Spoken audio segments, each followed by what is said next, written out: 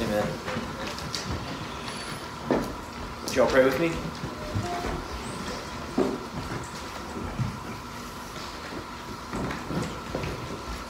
Father God, we do love you.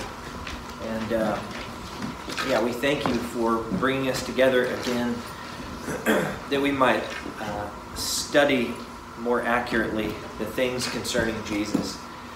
We pray, Holy Spirit, that you would come, that you would take your word and open it to us, that you would, as we think our way through these verses, would you give us eyes to see and hearts to cherish, minds to understand, the things that you have written, so that we might be faithful and fruitful in our walk with you, making you known to the world. God, we are, as Russ mentioned in his prayer, we are served greatly by the disruption in what is normal to us, and so we thank you for stripping some of that back this week. At the same time, we thank you for providing this normal-ish Sunday morning where we get to gather and worship and listen to preaching and pray together and celebrate Lord's Supper together. So we just receive this day as a gift and pray that you would give us now, through your Spirit, give us hearts to hear aright this morning. And we ask it in the name of Jesus and for his sake. Amen. All right. Turn with me in your Bibles to Acts chapter 18. So I'm going to give this sermon the cheesiest of all sermon titles of all time, probably. The title of today's sermon is Apollos 13. All right, y'all can make fun of me if you want to. The reason is not because it is all about Apollos. But as I've been studying this text for a couple of weeks now, because I was prepared to preach last Sunday, but Timmy jumped in there. But as I've been studying this text, it just seems like a stack of information about this guy named Apollos. And I didn't name it until this morning when I tallied up all of the statements that this text makes about Apollos. And would you imagine there were 13 statements about him? So we're just going to call it Apollos 13. Apollos is a very interesting character in Scripture. He is commended by... there's no text that holds him up to negative light, anything about him. If there is a negative, it's only going to come in this verse, in these verses, and it is that he didn't quite fully understand the things concerning Christ before he started preaching. So everywhere else in the Scripture, he is roundly praised as a dear and faithful brother in the Lord. And so we're going to just spend our time looking at him. I've got, as I told you, 13 things that I want to point out about Apollos. And then at the end, I'm going to have just kind of 3 exhortations from this story about how we can put these things into practice. So if you want to number them, you can. You certainly don't have to. I just gave you Apollos 13 so y'all can make fun of me for more than just my man bun this morning. Okay, so the first thing that I want to show you is that he's a Jew. So in verse 24, now, there was a Jew. Secondly, he was named Apollos. Now that's really interesting. You got a Jew named Apollos. Anybody know Apollo? Apollo is a pagan. He's one of the Olympian gods. Okay, really important Olympian god. And here's this Jew named after a pagan deity. We might say, what gives? Like, why? What Jewish parent is going to name their kid after one of the gods? It would be like the next baby born in our church, we named him Mohammed or something. We would say, wait, why would you do that? Like, it's a fine name, but it seems like you would be affirming that which is contrary to our faith. So, pop quiz, you Bible scholars. Can you think of any other Jew who was named, a very significant man who was named after a pagan deity? If any of you guys have read the book of Esther, you know that one of the heroes in the story, albeit a sketchy hero, one of my least favorite characters in the Bible maybe, is Mordecai. He was named after Marduk, the Babylonian god Marduk. And so we're asking, like, why is this guy a Jew named after a Greek god? I don't have an answer. It's a very interesting thing. So he's a Jew. He's named Apollos.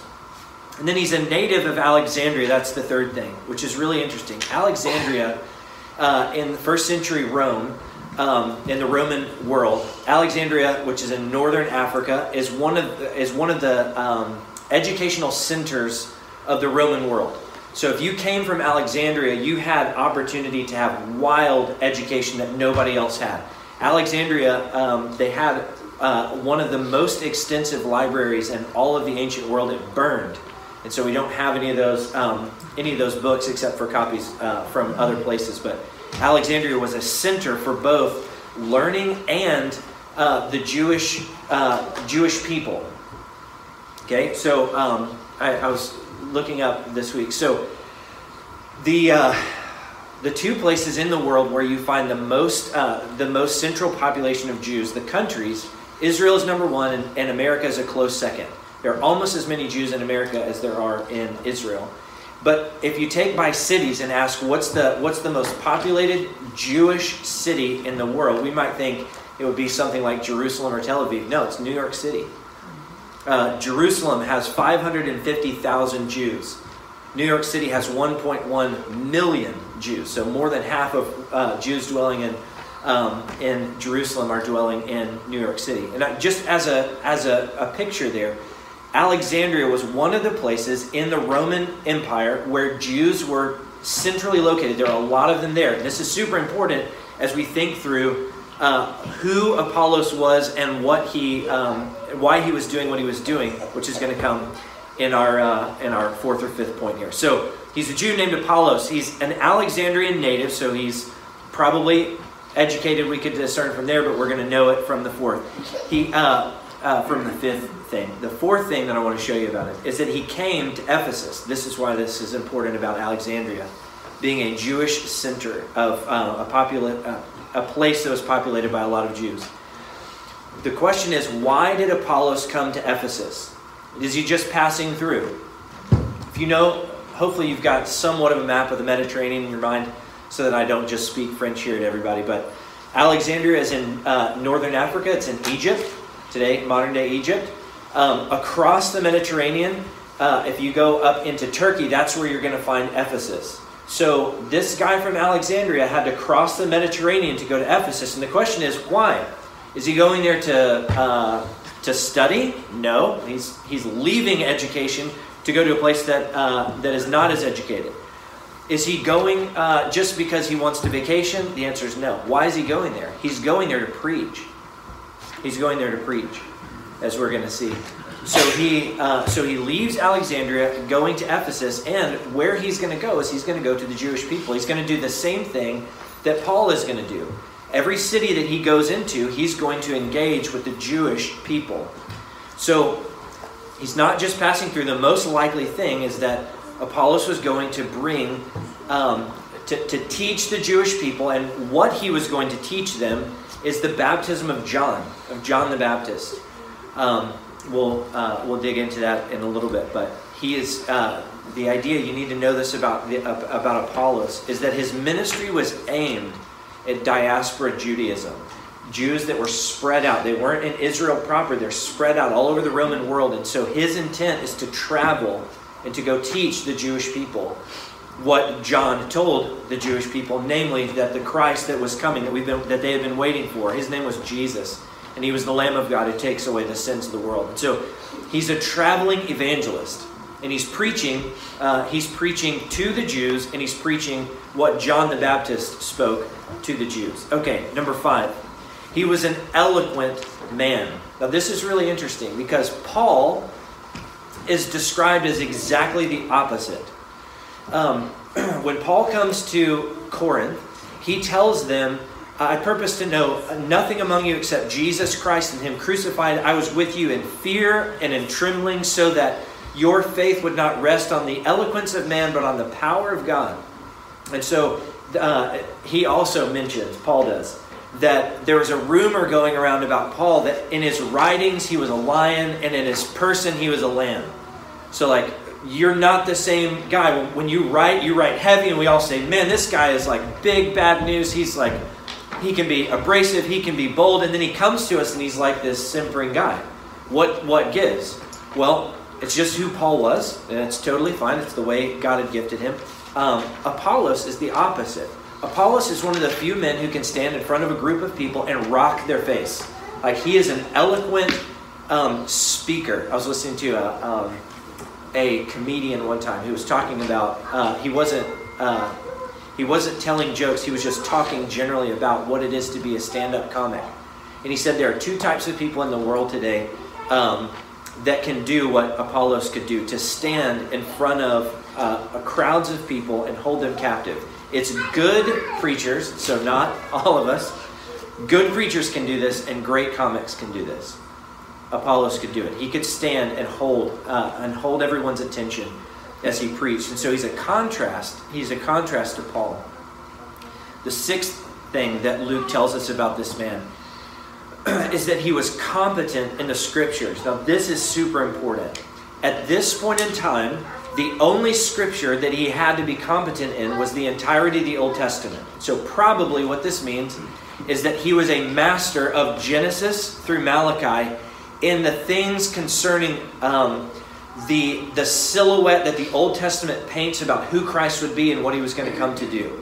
So the foreshadows, the patterns, the promises, he would have been a master of those things, which John the Baptist was, because John the Baptist was the anchor leg of the Old Testament prophets. Everybody in the Old Testament looked forward, said, there's coming one. There's a Messiah who's going to come. This is what he's going to look like. This is what he's going to do.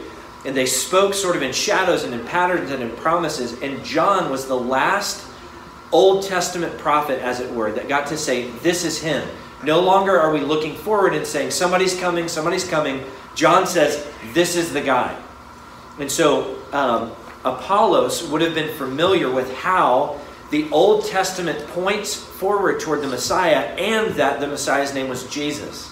Okay? So he was competent in the scriptures. Somebody said about John, Pilgrim's Progress, John Bunyan, is that right? I said Paul Bunyan one time and everybody made fun of me. John Bunyan, who wrote Pilgrim's Progress. Sorry, I just put Kay on the spot. Okay, somebody said about John Bunyan that he was such a student of the Word of God that if you cut him, he would bleed Scripture. Okay, that's Apollos. That's Apollos. He was a master. He was competent in the Scripture. And competent in the Scripture as far as being able to give a defense for the faith by the text. Not just espousing opinions, but being able to master chapter and verse and to take people through the Word of God and show how Jesus is the fulfillment of the Old Testament. Now, the seventh thing. He's competent in Scripture. 7. He had been instructed in the way of the Lord. Okay? Had been instructed in the way of the Lord. This comes, as we're going to see, by way of John the Baptist. So he knew the way of the Lord Jesus. And he was fervent in spirit. 8. He was fervent in spirit. I love this. The literal rendering would be he was boiling or seething in his spirit. Now, John Calvin had a lot of interesting things to say about this and how the pairing between somebody who is a master of the Word of God and who is seething in spirit. So if you have one, like you've met guys that are seething, they're boiling in the spirit, but they just don't know the Word of God, and so they're just kind of out there, wherever they land, they're going to land there at 150 miles an hour, but it may or may not be the right thing.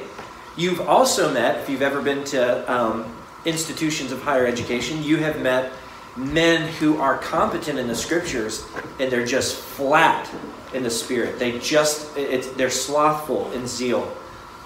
There's something absolutely life-giving when you have someone who, it can be said of them, if you cut them, they will bleed Scripture, and they're boiling in affection for Christ. That is a combination that's rare, and it is glorious. I think it was Spurgeon, some young guy, said, "How do I? What advice would you give me as I go into ministry?" And he said, "Light yourself on fire for Jesus Christ, and the world will come to watch you burn." That's glorious. Glorious advice. So, he was fervent in spirit. So he was learned, but he was also fervent. Ninth, that he spoke and taught accurately the things concerning Jesus. He spoke and taught accurately the things concerning Jesus. So he is, do you guys know that have you ever sat under somebody? Please don't say this is me. But have you ever sat under somebody and you came away from them saying, I think he knows what he's talking about, but I don't know what he's talking about, right? So like they're unable to articulate the things that they're trying to get across. You can tell they understand themselves, but nobody else can understand them.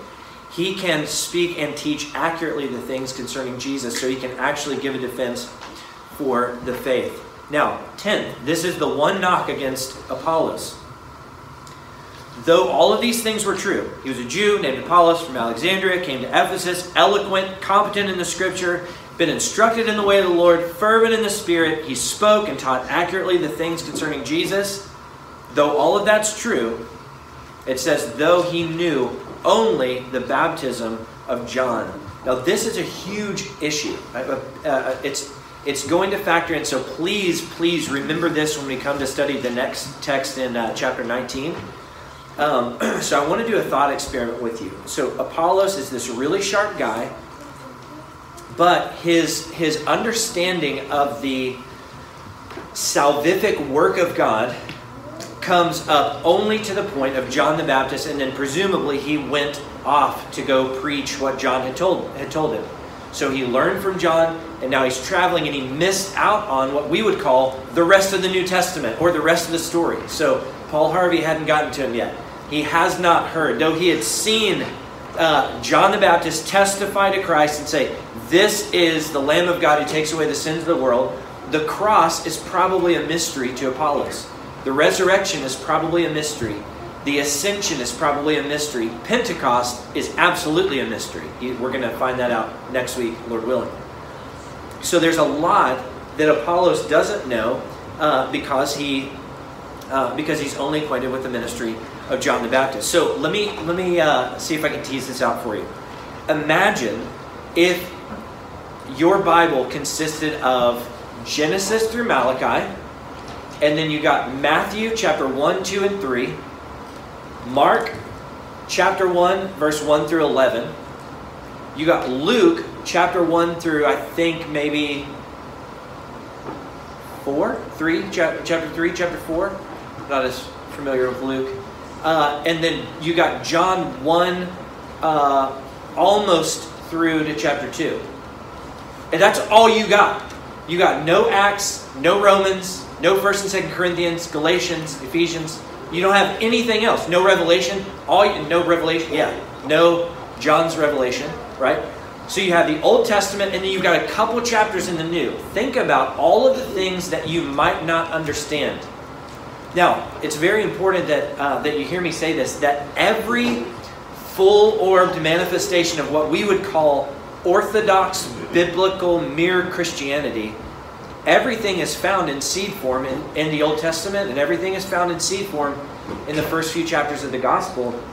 But there is much that needs to be teased out. Case in point, Acts chapter 10, Peter is still scandalized that the Gentiles are incorporated into the Jewish covenant promises. It's like never before been heard, even though we've had it promised in the Old Testament and that Jesus hinted at it in the Gospels. So, what kind of things would Apollos, though he taught accurately the things concerning Jesus, namely that he was the son of David, the Messiah that had come to bring all the promises to fruition, what kind of things would he not have known? Most likely he would not have known that Jesus gave his life on a cross to pay for sin. Most likely he would not have known that 3 days later he rose from the dead.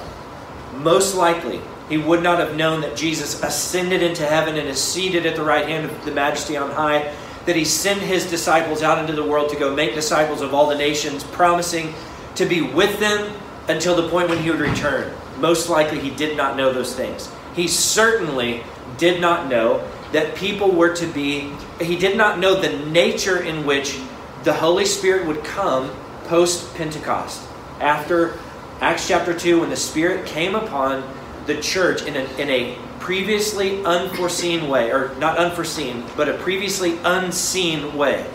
It was prophesied. Jesus expected Nicodemus to know it in John chapter 3, but again, that's information that we don't have with John the Baptist. So, he wouldn't have known that, he would have known to preach the necessity of conversion to the Jewish people. John told them that. You have no hope in just being born a Jew. You have to repent. You have to be converted. You have to believe in the one who is coming after me. So he knew that you needed to be converted, but he didn't know how that was going to come to be. He didn't know what that was going to look like, at least the full picture of it. We're going to meet some of his disciples next week, Lord willing, when Paul asks them a very strange question because he sees that there's something wrong with the way that they understand the gospel. He says, did you receive the Holy Spirit when you believed? Put a parenthesis there, because everybody is supposed to. So, did you receive the Holy Spirit when you believed? And they said, we hadn't even heard if there was a Holy Spirit. What is this that you're talking about? Why?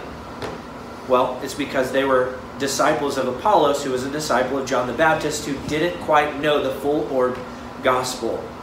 I didn't know everything that we know once the disciples are born again and are able to start teaching. So all of these things were seeded in the Old Testament and in the Gospels, but they weren't teased out until the New Testament was written. So Apollos' preaching is one commentator put it this way, and I think it's fantastic. His preaching is not inaccurate, it's just incomplete. Okay? Everything he's saying is right and true, it's just incomplete. He's a man in transition, and he doesn't know the full picture. Okay? So, he had only been acquainted with the baptism of John. Now, in verse, what verse is that? 26? I've drawn a line through it. The 11th thing, that he began to speak boldly in the synagogue, which ought to sound familiar to you. What other Jewish man who is fervent in the Spirit always goes to the synagogue to preach Jesus? It's Paul. So Apollos and Paul are two kindred spirits. They're very different men, but they love the same thing and do the same thing. So he began to speak out boldly in the synagogue. Now, I want to show you an implicit, I didn't count it among the observations because it's an implicit observation. It's not stated in the text, but it's glorious, and it's about the humility of Apollos. You guys know, right? So remember, Apollos was acquainted with John's baptism, with John's ministry. Do you remember what John said when his disciples came and said, hey, everybody's leaving you and they're going to follow Jesus? What are you going to do about it? What did John say? He must increase, I must decrease. And so there's just this radical humility there that I think he passed on to Apollos.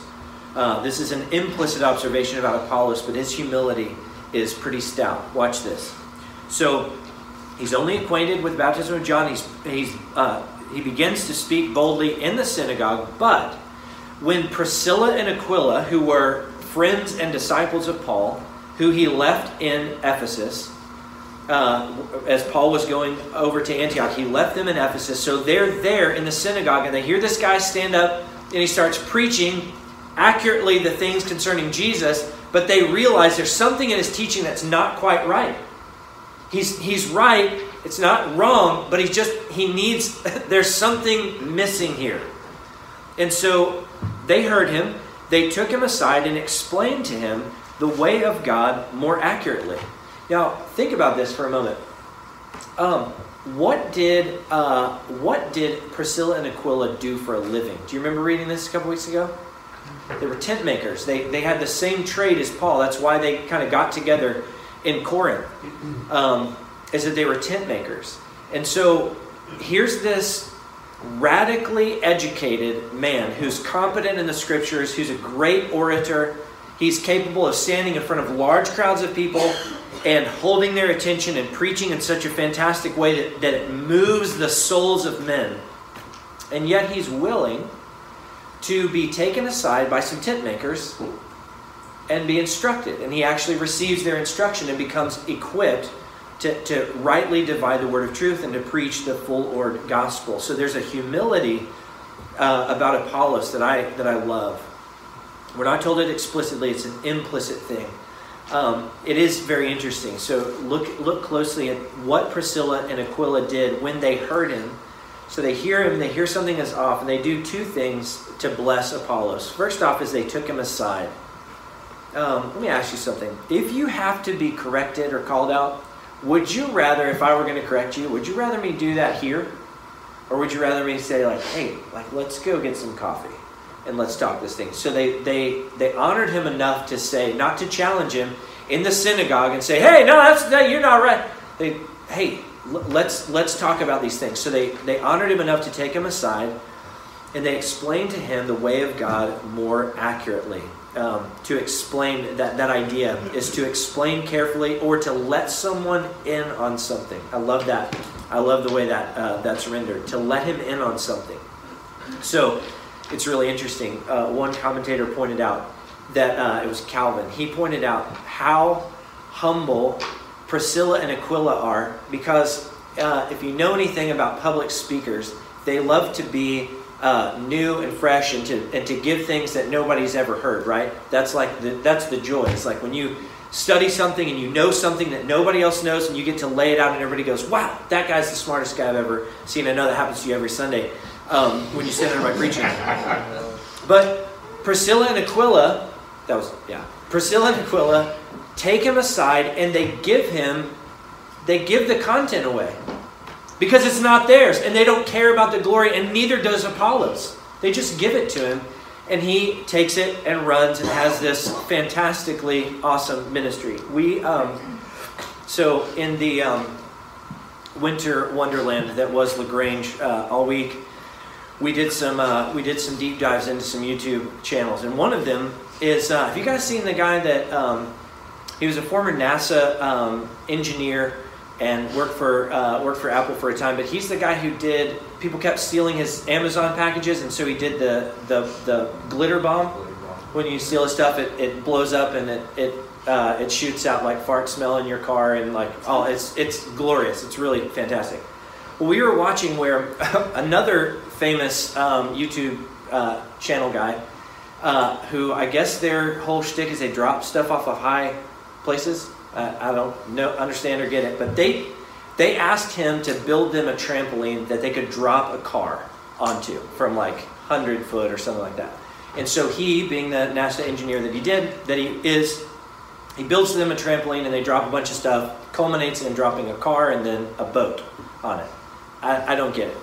But it was really, really, really interesting because I kept noticing these little statements that they would throw out where we watched it on his deal, and he was dropping stuff, and you'd see it bounce, and then they would drop stuff, and it wouldn't show the bounce, and it would just say, "Go watch whatever channel," and they kept saying things like okay, so they were trying to decide if they were going to drop the car or the boat, and the one YouTube channel said, "I see that you're going to drop the car first, so that you have content for your channel, and if the trampoline breaks, we'll be out of luck." And he's like, "Hey man, you got to take care of number one." And it's this idea that like we have to produce. They're making a good living, producing new content, and so I have to make sure that my content stays fresh, and I can't let you steal it. Even though we're sort of working together, we're not on the same team. Priscilla and Aquila don't have that attitude at all with Apollos. We are all on the same team under the lordship of Christ, and if you're not quite accurate, we would love to equip you. We would love to help you do a better job of preaching Christ. Apollos listens to them, which is an amazing thing. Imagine an Oxford PhD putting himself under the tutelage of a blue-collar worker. Not to be taught about how a blue-collar worker goes about his job, but to be taught by that person theology. It's an amazing show of humility. I read a story one time about a Japanese doctor, who's a very famous doctor in Japan, top of his field. Everybody cared about what he said. He's just this great brain, great man. And he came to know Christ and started going to church, and he went to the pastor and said, "I need somebody to disciple me, to show me the ropes here." The pastor was like, yeah, I got a perfect guy. He's one of the most godly men that I know. And this guy said, he came and put himself under that man that the pastor provided.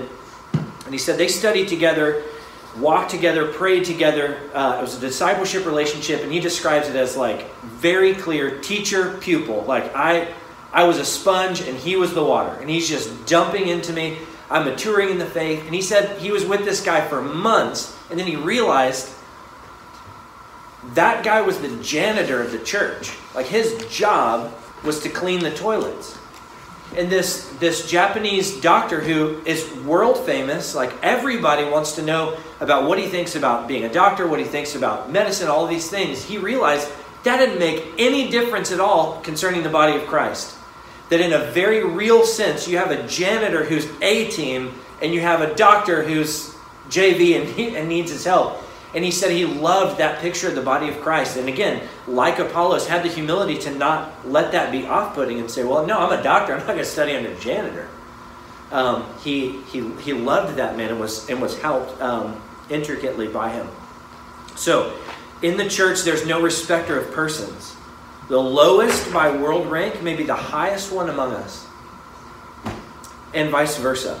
So, there's humility in Apollos. 12 is that he wished, the text tells us, so they take him aside and explained to him the way of God more accurately. And then in verse 27, when he wished to cross to Achaia, the brothers encouraged him and wrote to the disciples to welcome him. Pop quiz. Why does he want to cross into new territory? What's his motive?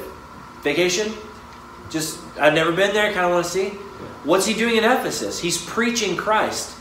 Aimed at the synagogues. He's going in, leaning into a controversial, a conflicting ministry to the Jewish people. And after he's been in Ephesus in a while and gets some further equipping from Priscilla and Aquila, he says, I want to go to new territory. So he's the type of man who desires to make Christ known in a place that he's never been before. And so the brothers encourage him and they wrote on his behalf. So he wanted this. He wished to cross. It is a fine thing to desire what God has commanded. Let me say that to you again. It is a fine thing for you to desire what God has commanded. There's so often where you'll talk to people and you'll say, hey, have you ever considered doing this? And people will say, and I know what they mean. I've thought it, felt it before. But they'll say something like, I don't feel called to do that. And I think a really helpful thing is to ask, like, have you been commanded to do such things, though? Or have you been invited to do such things? Has God invited you to be a part of that? Because if he has, you don't have to always just sit back and wait for him to write it in the clouds that he wants you particular to go do this work. You can desire to be a part of what God is doing in the world and then go do that thing. So the brothers encourage him. He wished to go. The brothers encouraged him. Last point here is when he arrived, he greatly helped those who through grace had believed, for he powerfully refuted the Jews in public, showing by the scriptures that the Christ was Jesus. So he greatly helped those who through grace had believed. A couple things just to point out before I give you 3 exhortations. First off, anyone who believes does so by the grace of God. Did you see that? He greatly helped those who through the grace of God had believed. It is by grace alone that we are given eyes to see and hearts to believe in Christ. And so Apollos shows up in Achaia. He comes to Corinth eventually. And Achaia is an area in Greece. So it includes places like Corinth and Athens and Sparta and some of those Greek city-states. And so he greatly helps and encourages those who through grace had believed. But he helped them by powerfully refuting the Jews in public. So to refute means to overwhelm someone in argument. Isn't that awesome? So he is helping the believers by overwhelming unbelievers in argument. Just curiosity, like, has that ever happened to you where you see somebody who's faithfully upholding the Word of God, upholding the truth of the gospel in the public sphere, and he's overwhelming those who would not believe, Have you ever received encouragement like that? I have, for sure. And this is how he refuted them. Those who through grace had believed, he helped them, for he powerfully refuted the Jews in public, showing by the scriptures that the Christ was Jesus. There's a few texts in the scripture. If you had a time machine, that would be worth going back to see. If you ever played that game of like, what scene in the Bible would you go back to watch? I always think it would get no better than Jesus on the road to Emmaus, preaching, beginning with Moses, through all the prophets, showing the things concerning himself in the scripture. It'd be the greatest sermon of all time. They said when he disappears, were not our hearts burning within us as he opened the scriptures to us? This would be a hard number 2. That this guy is powerfully refuting the Jews, demonstrating by the scriptures, proving by the scriptures that the Christ was Jesus. That would have been a fantastic set of sermons to hear. Okay, so 3 things, and then we'll celebrate communion. First off, teach what you know. Teach what you know. Okay, raise your hand if you have absolutely nothing left to learn about Jesus and about the Bible. You're just the master, right? No, of course not. One of my favorite professors, my favorite professor at DTS told me about his favorite professor at DTS, who is one of the historic greats of all time, named S. Lewis Johnson. And he would tell his seminary students, he would say, men, someday you're going to walk across that stage and they're going to give you a certificate that says master of biblical theology. And he said, don't you believe a word of it. You will never master this book. We're giving you tools to mine the depths of it, but you get after study. Don't pretend that you have arrived without anything left to learn. Now, so the point here is to teach what you know and don't wait to learn the things that you don't know, right?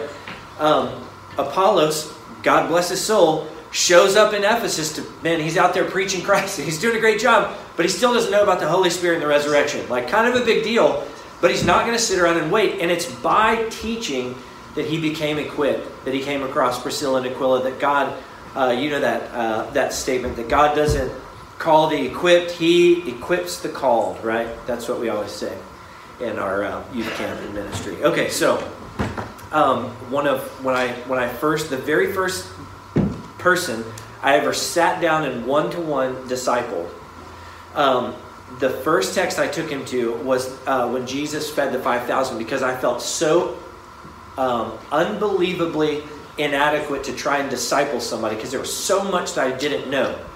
And so I took him to that text to just say, hey, disclaimer here, like in the same way that Jesus fed the 5,000 through the disciples, he's going to feed you through me. And just like them, Jesus tells the disciples to make them sit down, and so they sit down, and then the disciples come to Jesus, and he breaks bread and he gives it away, and they know that the kitchen is empty, right? They've seen the cupboards. They know the count of the bread and the fish, and they know that Jesus does not have it. They also know that they're going to have to be the ones that break it to a hungry crowd that they don't have any food. So Jesus forces them to be in the uncomfortable middle. And what happens is they go, and he gives them a little crumb and a cracker and some fish, and he says, go give it away. And they don't get any more until they give it away. But the text says in Luke in particular, the verb tense there is not that Jesus gave them, but Jesus kept giving them bread, and he kept giving them fish. So, do you want to make disciples? Teach what you know and keep coming back to Jesus, and he will give you more, and he will give you more, and that's how it's going to work. I will tell you, I grew up under one of the most spectacular expository preachers of all time. Not so much in his church, but just listening to his sermons. Got to go to Criswell College, where I attained a lot of tools to teach God's Word. DTS, the same thing. Finished up at Knox, same thing. I will tell you, far and away, I learned more about the Scripture by having weekly to stand in front of you and divide the Word of God. This has been the means by which He has instructed me more than any other means. And there's a hyper spiritual thing I heard in college that sounded so good to me. They said, see if you can follow this. Don't let the pulpit drive you to the Bible, but let the Bible drive you to the pulpit. Meaning, like, don't just study, and nobody wants to do that, right? Would you want to come and hear somebody preach week after week after week, who, if he did not have to preach, would not read his Bible? The answer is, of course not. Of course not. But, and the elders can all testify to this, there is something uniquely glorious about having the responsibility, understanding the weight of what it is to preach the Word of God and say, "Thus saith the Lord."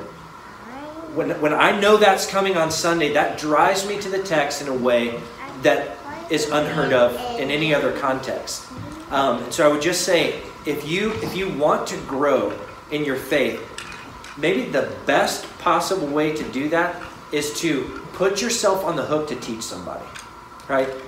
Jesus said, "Go and make disciples," to 11 guys, many of whom were still trying to figure out what the resurrection meant, okay? And he says, "Go make disciples." So go make disciples. Teach what you know. That's first. Second, be humble enough to receive correction and bold enough to dish it out. Okay? Humble enough to receive correction, bold enough to dish it out. There's a humility that causes boldness. Do you follow me? I wonder if y'all could get the right answer to this question. Do you know the two most humble men in the Bible? Everybody knows number one. Who's the most humble man who's ever lived? I'll give you a hint. His name is Jesus. Jesus is the most humble man. But in the Old Testament, we were told that there was one guy explicitly that he was the most humble man in all of Israel. Anybody know him? Moses. Now, when Moses is calling down Pharaoh to repent, and he's pronouncing, curses and doing all of these radical things like of leadership, does he look humble or does he look bold? He looks bold, but the text tells us he was the most humble man in all of Israel. So there's a humility that brings boldness. And so there's a humility that you have to have, and you have to be humble enough to receive correction, that you're not the cat's pajamas that's always right. We all need correction. And at the same time, you need to be bold enough when you see somebody who's not quite accurate, like Apollos, that you would humbly come and say, "Hey man, let me help you. Let me help you get to where you need to be."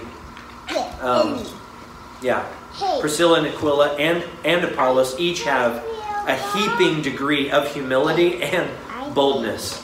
Being tent makers doesn't keep them from speaking up.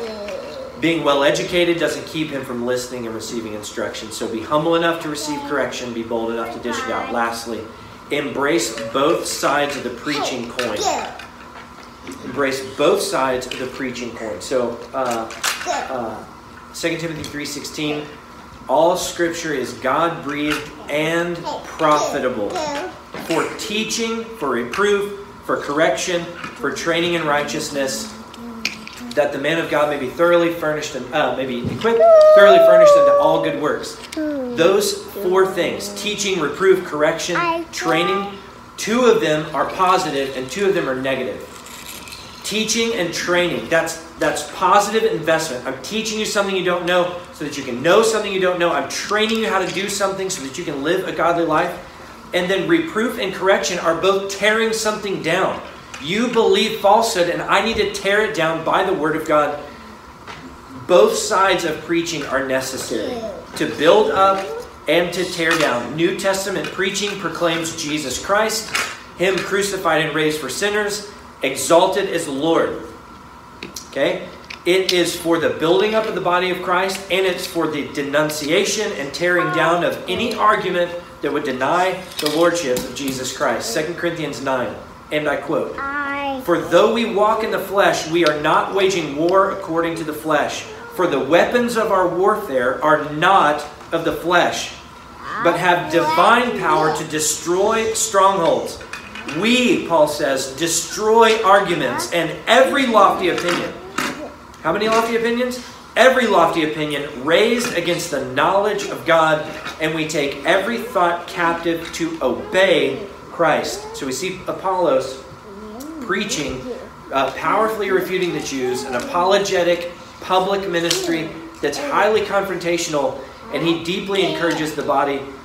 So there's two edges to the preaching of Christ in the Scriptures. One is the shepherding of the body of Christ, the building up, and the other is the tearing down of that which would exalt itself against the lordship of Christ. Let me pray for us, and we'll celebrate communion. Father God, thank you for Apollos. Thank you for the way, Lord, that you, just the glimpse that we get as we followed Paul, and tend to want to make Paul normative for the Christian life and measure ourselves by him and all be found wanting in the scale. Thank you for giving us a glimpse at Apollos, who's very similar. He's a brother, a fellow laborer, Paul calls him, but at the same time has a different skill set, just a different type of ministry. We thank you for giving us insight into him, into his humility, into the incompleteness of his teaching.